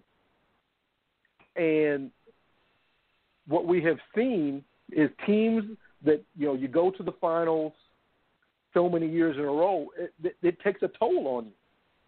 That's the one thing about LeBron that blows my mind is 6 straight finals, and he's still logging these really superhuman minutes. Because when you look at other teams, 3 finals in a row, and the wheels kind of come falling off, literally. So what LeBron's doing, that is strange. And I don't know, we'll have to see this coming season how Golden State reacts. Now, it's going to be different with Durant in the fold. Curry's not going to be asked to do as much. Klay Thompson's not going to be asked to do as much. It's going to be a different look. But still, Curry got banged up in the playoffs. That's going to happen. But for me, like I said, the difference is we didn't even see Kevin Love in the finals last year. We didn't see Kyrie but the one game that he played really, really well in the finals last year. To me, that's the difference. And I know Steph was banged up, but for my money, you've got Steph Curry, Kevin Love is guarding you. You can't give him a bailout shot with the finals on the line. And a lot of what happened with that is the Warriors got careless with the basketball, with some of their play calls. I think that's what affected them a little bit more than even some of the injuries. Yeah. I just thought it's at least a dab of momentum. Oh, well, I just had to, my little box for just a minute, just because I let a few weeks go by, and I was like, I just need to go ahead and make that point. Let's take another quick break, catch our breath. We've got a lot of stuff to get to in the last half hour of the show. The United States is in a tight one with Australia. We'll commentate it as we finish out the show. Listening to Cats Talk Wednesday, Vinny Hardy and Terry Brown, Brown and Hardy Radio Network, blogtalkradio.com. We'll be right back in a couple minutes. Real love, not someone to break my heart. I need real love. I was gone from the very start. I'm so serious, baby got me so delirious. We can have a raw experience, 'cause everything you feel, I'm feeling it, baby. We touch and you gonna keep me up until we laugh, we talk, but we never confirm if this is real. You tell me, no part-time lover. But I'm guilty, 'cause commitment is the last day of my heart, and it feels like it's the real thing. But what if it goes wrong? I want you like forever, but forever so far away. So I gotta let you know.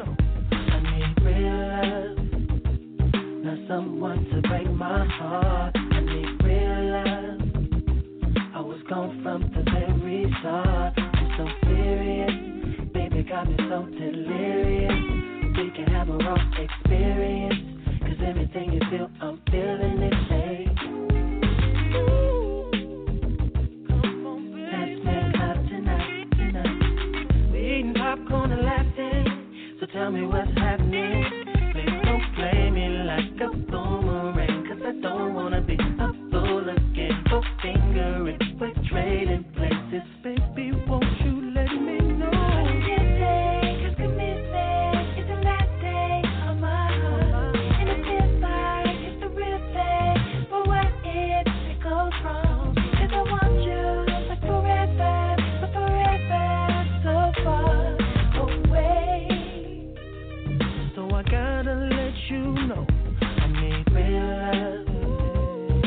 Someone to break my heart. I need real love.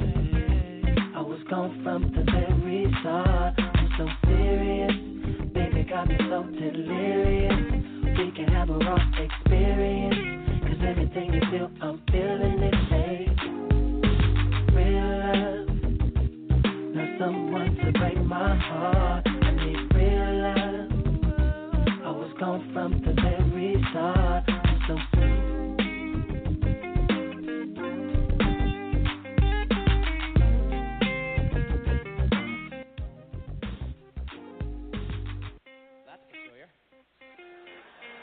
Welcome back to Cat Talk Wednesday. Vinny Hardy, Terry Brown. Cat Talk Wednesday on Facebook and Twitter. 845-277-9373. Number to get a hold of us. Got a fun show once again. Want to get to bad news on two fronts for two reasons. Just when you look at ESPN, hadn't talked about it. Well, both of them happened this last week. One being, Tom Jackson is retiring from ESPN, which is going to be sad not seeing him on there. We talk about the Embrace debate and all that, and the different shows and all that. Fan of some, fan of others, not a fan of others, however you want to look at it. And then you look at Tom being on primetime back in the day when it was straight up just primetime, not the blitz like it is now. Berman and Tom, after the games went off from like 7 to 8 on Sunday, you just couldn't beat that to me. I really like that.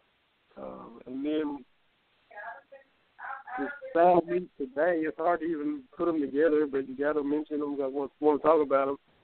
John Saunders passing away suddenly today. 61 years old. Saw him and on sports reporters, on your football, basketball, true pro, a class guy, everything he did. Kind of like Mike Tirico, who left ESPN, but, you kind of put those guys in the same category as, taking care of business in every aspect, no matter what they were doing. But it's not going to be the same. And, you wish Tom happy retirement. Sad that he's not going to be there. But, then John Saunders passing away is on a whole other level. I think it's just unbelievable hearing that today. Yeah. And a couple of points. Tom Jackson, he's a Louisville guy. But right now, Chris Berman, he's kind of the lightning rod for whatever, his shtick and whatever. But folks, and again, we're always dating ourselves. The way he and Berman did those highlights, I can still hear the theme music that they would play during the highlights. It was must-see TV. It was, when the late game would end, it would be a rush to get to ESPN. There were times I would turn off the late game just to get to NFL prime time. They made it fun. It was informative. And it was one of those things, it was lightning in a bottle because it was like, okay, Berman and Tom Jackson were meant to do this show. Just the two of them back and forth over the highlights, Berman with his showmanship. But even as they're doing that, Tom Jackson would give you little nuggets. He would show little things, you know, he would show you, yeah, there was the big play. You know, somebody would have a big run, big touchdown pass, but he would show you, you know, how somebody took on the linebacker to make that play available. It was a learning experience, and it was fun. And the two of them going back and forth, that was a fantastic hour of television. And I was legitimately sad when the contracts came out and they changed. Tom Jackson, he's definitely going to be missed. He's a big part of the U of L football family. But NFL primetime, you know, yes, Berman Shtick is kind of old and played out at this point, but for I believe it was like 20 years, the two of those guys doing the show, I just remember watching that side by side with my dad for years and years and years. So definitely he's going to be missed. He deserved more of a swan song, I think, than he got. So I'm a little disappointed by that. Also, see, Kyrie Irving just went one on everybody. We need a pass first point guard, and it's not even. It's just blowing my mind. This is just blowing my mind how it's 90-86 with a minute and 45 left. But anyway, but John Saunders, his passing, sad for his wife and his girls he's leaving behind, and one of those things. I loved him on the Sports Reporters because over the last 10 to 15 years, as ESPN moved toward the embrace debate, there were fewer and fewer personalities that you could watch and would give you a nuanced approach to any sports topic. No matter where John Saunders was, in the booth, Porters, sideline, wherever, he gave you a fair and balanced look at the news of the day. And he was always thoughtful. It was always, and this is, I think, pretty high praise for somebody on television. He always felt genuine. He always felt like he wasn't just saying it to say it. This is what he believed. This was truly his point of view. So he will definitely be missed on ESPN. Absolutely. It was just pure class every time he was on. They had Stephen A. Smith was on First Take, and he had just found out about Saunders passing like 2 minutes before he came on. So I mean, he had literally no time to process it. He was processing it on the air. I think it was himself and Max Kellerman that were on there, and he described John Saunders, you know, as the mentor, the big brother, the father figure, the advisor to guys like himself. Mentioned that, you know, Saunders had been there since '86, you know, 30 years at ESPN. Mentioned that there may not be a Stuart Scott at ESPN without John Saunders.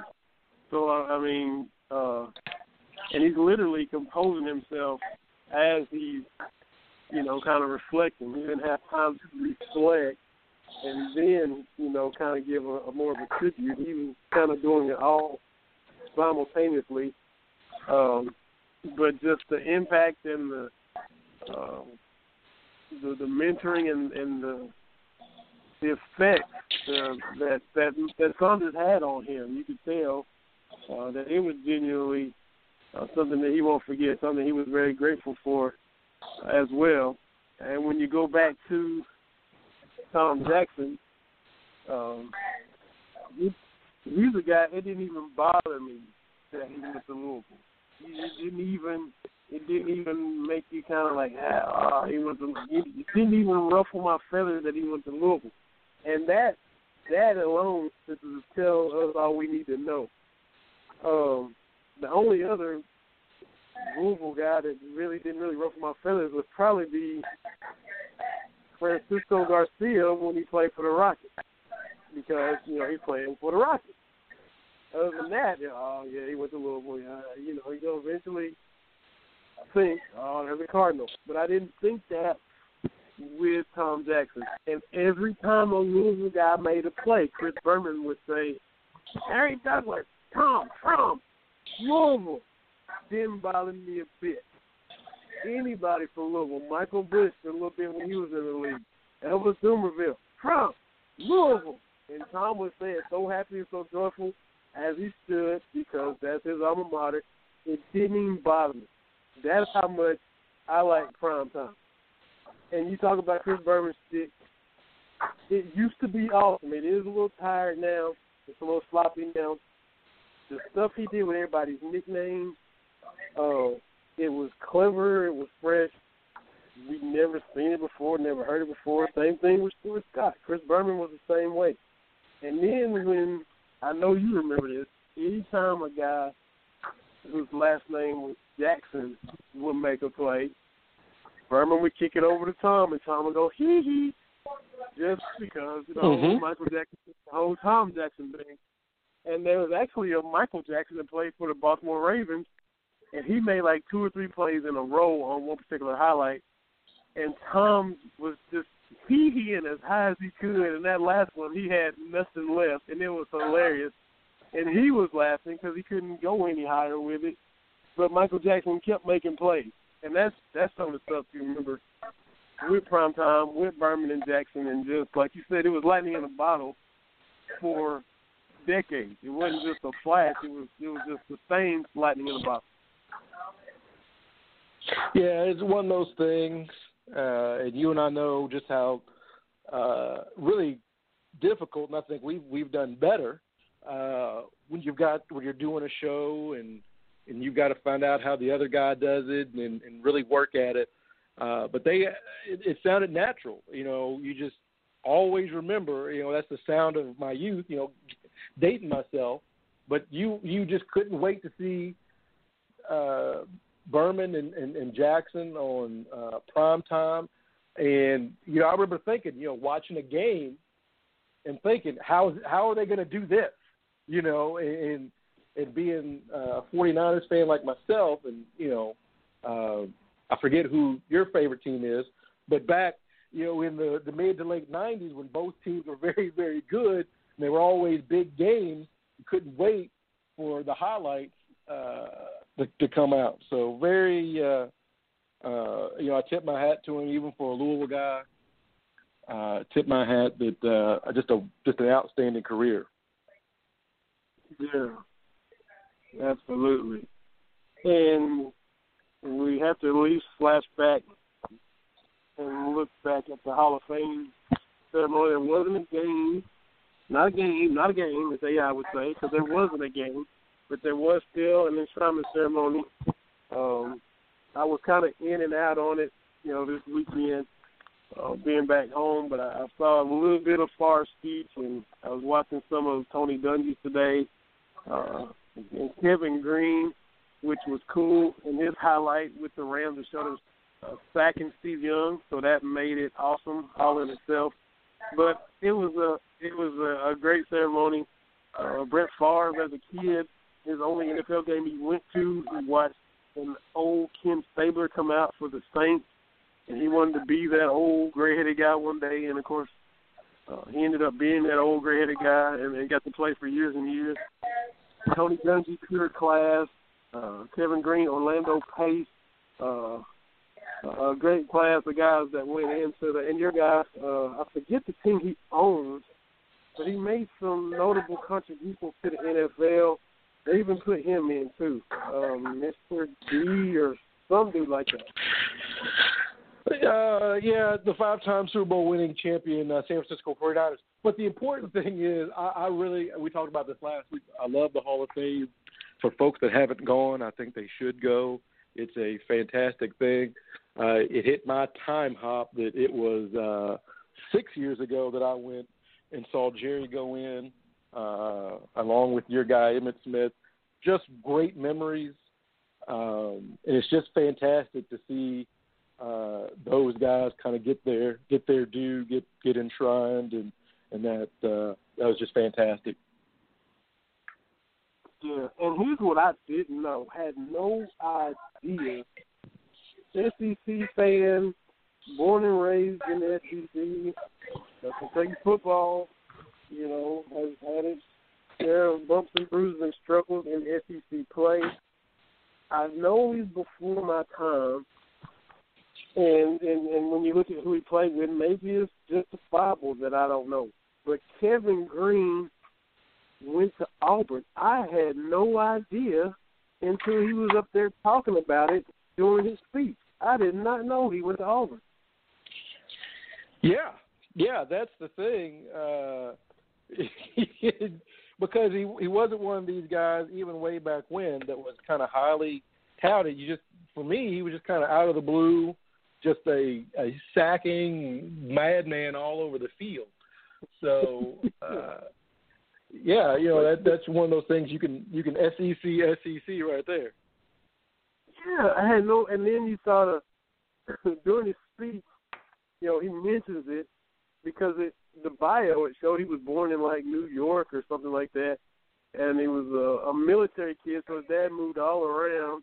So I'm like, yeah, born in New York. I still wasn't even thinking about where he went to college. And then the tweet, you know, from Cam Newton talking about, you know, War Eagle for the great Auburn Tiger and former Panther. I was like, what? And then he's talking about his time at Auburn. And, of course, you know, Bo Jackson ran him over like he did everybody. And then he talked about his time in the NFL at his various different stops. When he was with the Rams in practice, getting beat on by Jackie Slater, one of the greatest tackles ever, and learning from it. Eric Dickerson running circles around him in practice and him learning from it and continuing to get better. And then all the guys he played for with the Steelers, with Steelers and 49ers and Redskins, they're all the same to me as far as I feel about them.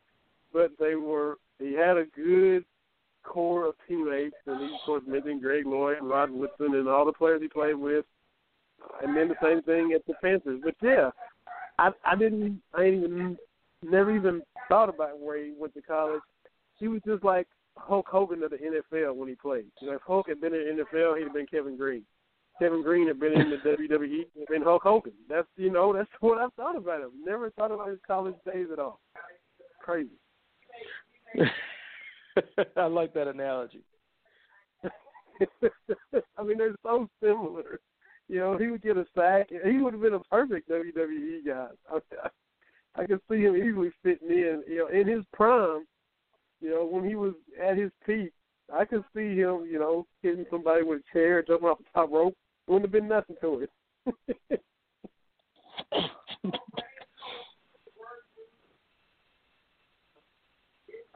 So congratulations to all of them. It's always fun watching the Hall of Fame ceremony. The game is always so-so. It's always, you know, sloppy preseason. But, you know, there wasn't a game this time this weekend, so everybody has to wait a little bit longer to get that football itch scratched. There's some games Friday coming up.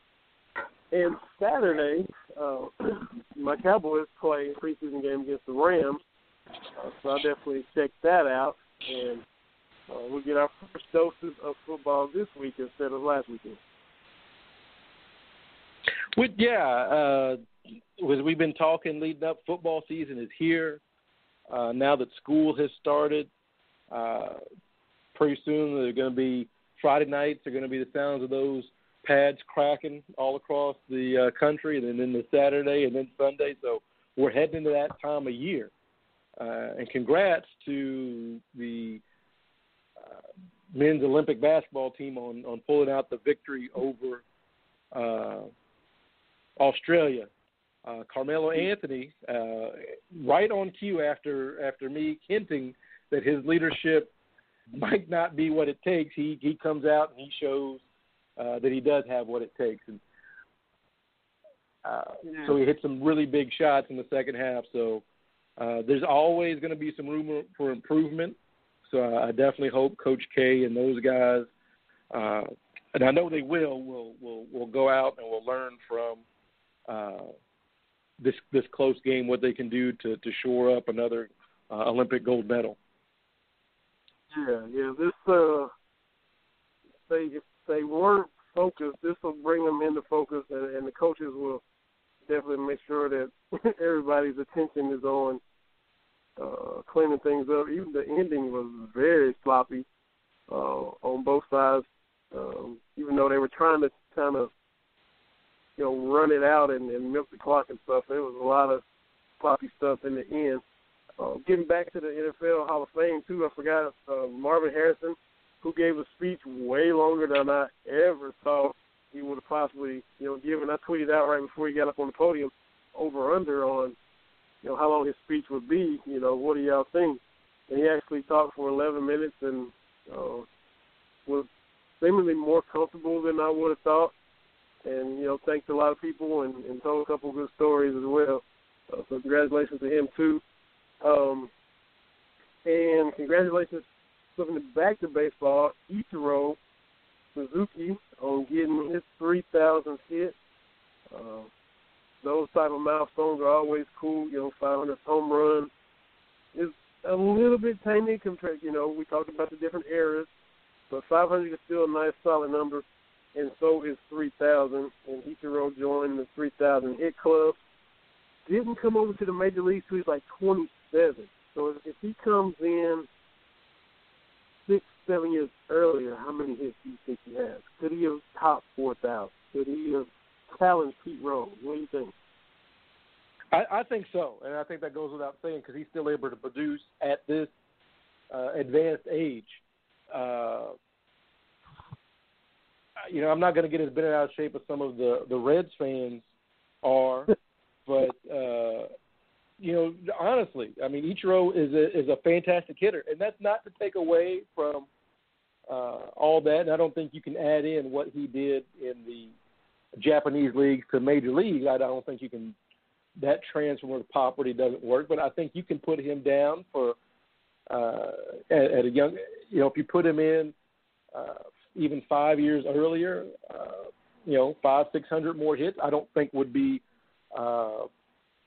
crazy talk, and you could kind of put him in that rarefied air to get close to Pete Rose. But just he's been a joy to watch. He's even though he didn't get here until late in his playing days, he still made a huge impact here in Major League Baseball. Yeah, he definitely did. This is one of these stories that we talk about how we let stuff marinate if we don't get to it, and if it's still pertinent, we'll bring it up the following week. Definitely have to talk about this next week because it's been brewing for a while. This Maurice Smith deal at Alabama, he was wanting to transfer to Georgia, play for Kirby Smart. Nick Saban was not wanting to release him, or definitely not wanting to release him before he could play for another school in the SEC. And that is a rule. You can't transfer to another school within your conference. And supposedly Smith said he found his locker room trashed, and they threw all his belongings in the garbage, and he's been ostracized from the team. And it's been a big mess between Nick Saban and Maurice Smith and his family. Time was running out on Smith to enroll somewhere, and now it's just coming out on Twitter. Maurice Smith is trending because it says Nick Saban relents and grants him his release. Nick Saban is putting the ball in the SEC officials' hands. So that's not saying he's going to get to go to Georgia, but he's finally been released from Alabama.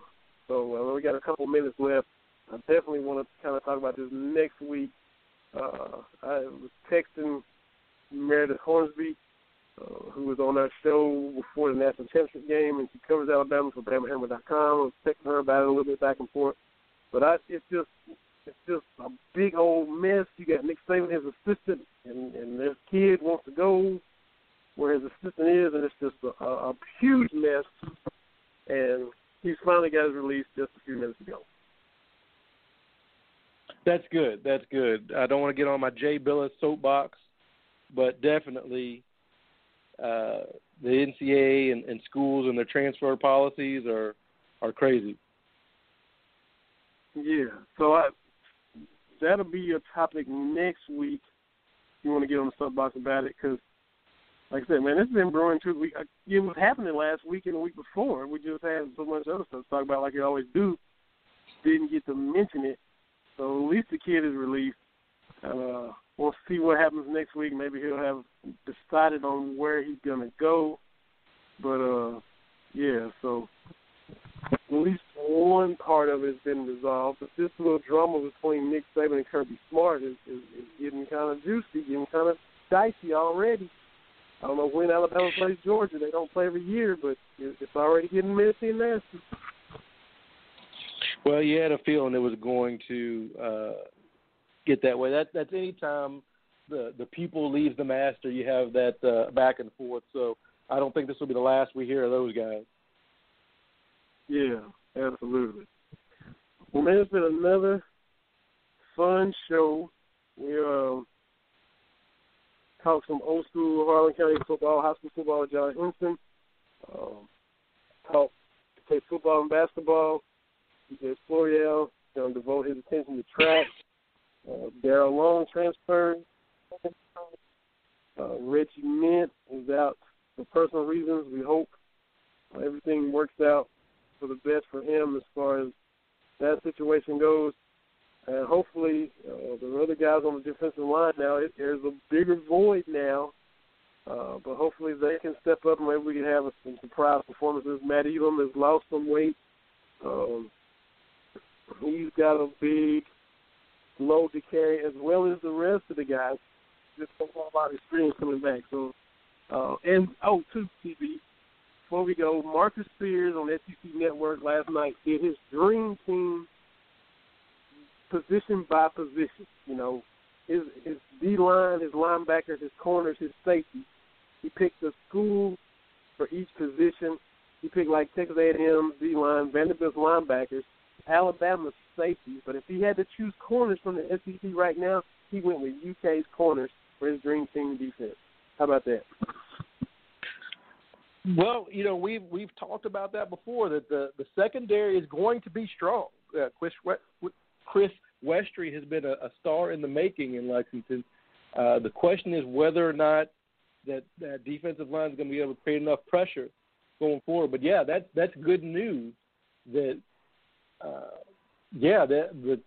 the football cats are starting to have the look and the feel of an SEC football team. Absolutely. We'll close it out on that note. We might have some special announcements in the coming weeks. I DM'd you about it, so we'll keep getting some details on that. Appreciate everybody listening. As soon as we know some stuff we can announce, we'll let y'all know. Appreciate John Henson for hopping on. Appreciate my dad, Mel Hardy, for calling in. Enjoy watching the Cowboys this coming weekend, TV. I know you will. Have a good evening tonight and a good weekend, and can't wait to talk about this Maurice Smith stuff and whatever else happens between now and then. Next week on Cats Talk Wednesday, Vinny Hardy, Terry Brown, Brown and Hardy Radio Network, blogtalkradio.com. We'll see y'all next week. Have a good evening. Appreciate the TV. Have a good one, guys. Thanks for watching. Thanks for listening. Might be on TV one day. Appreciate y'all.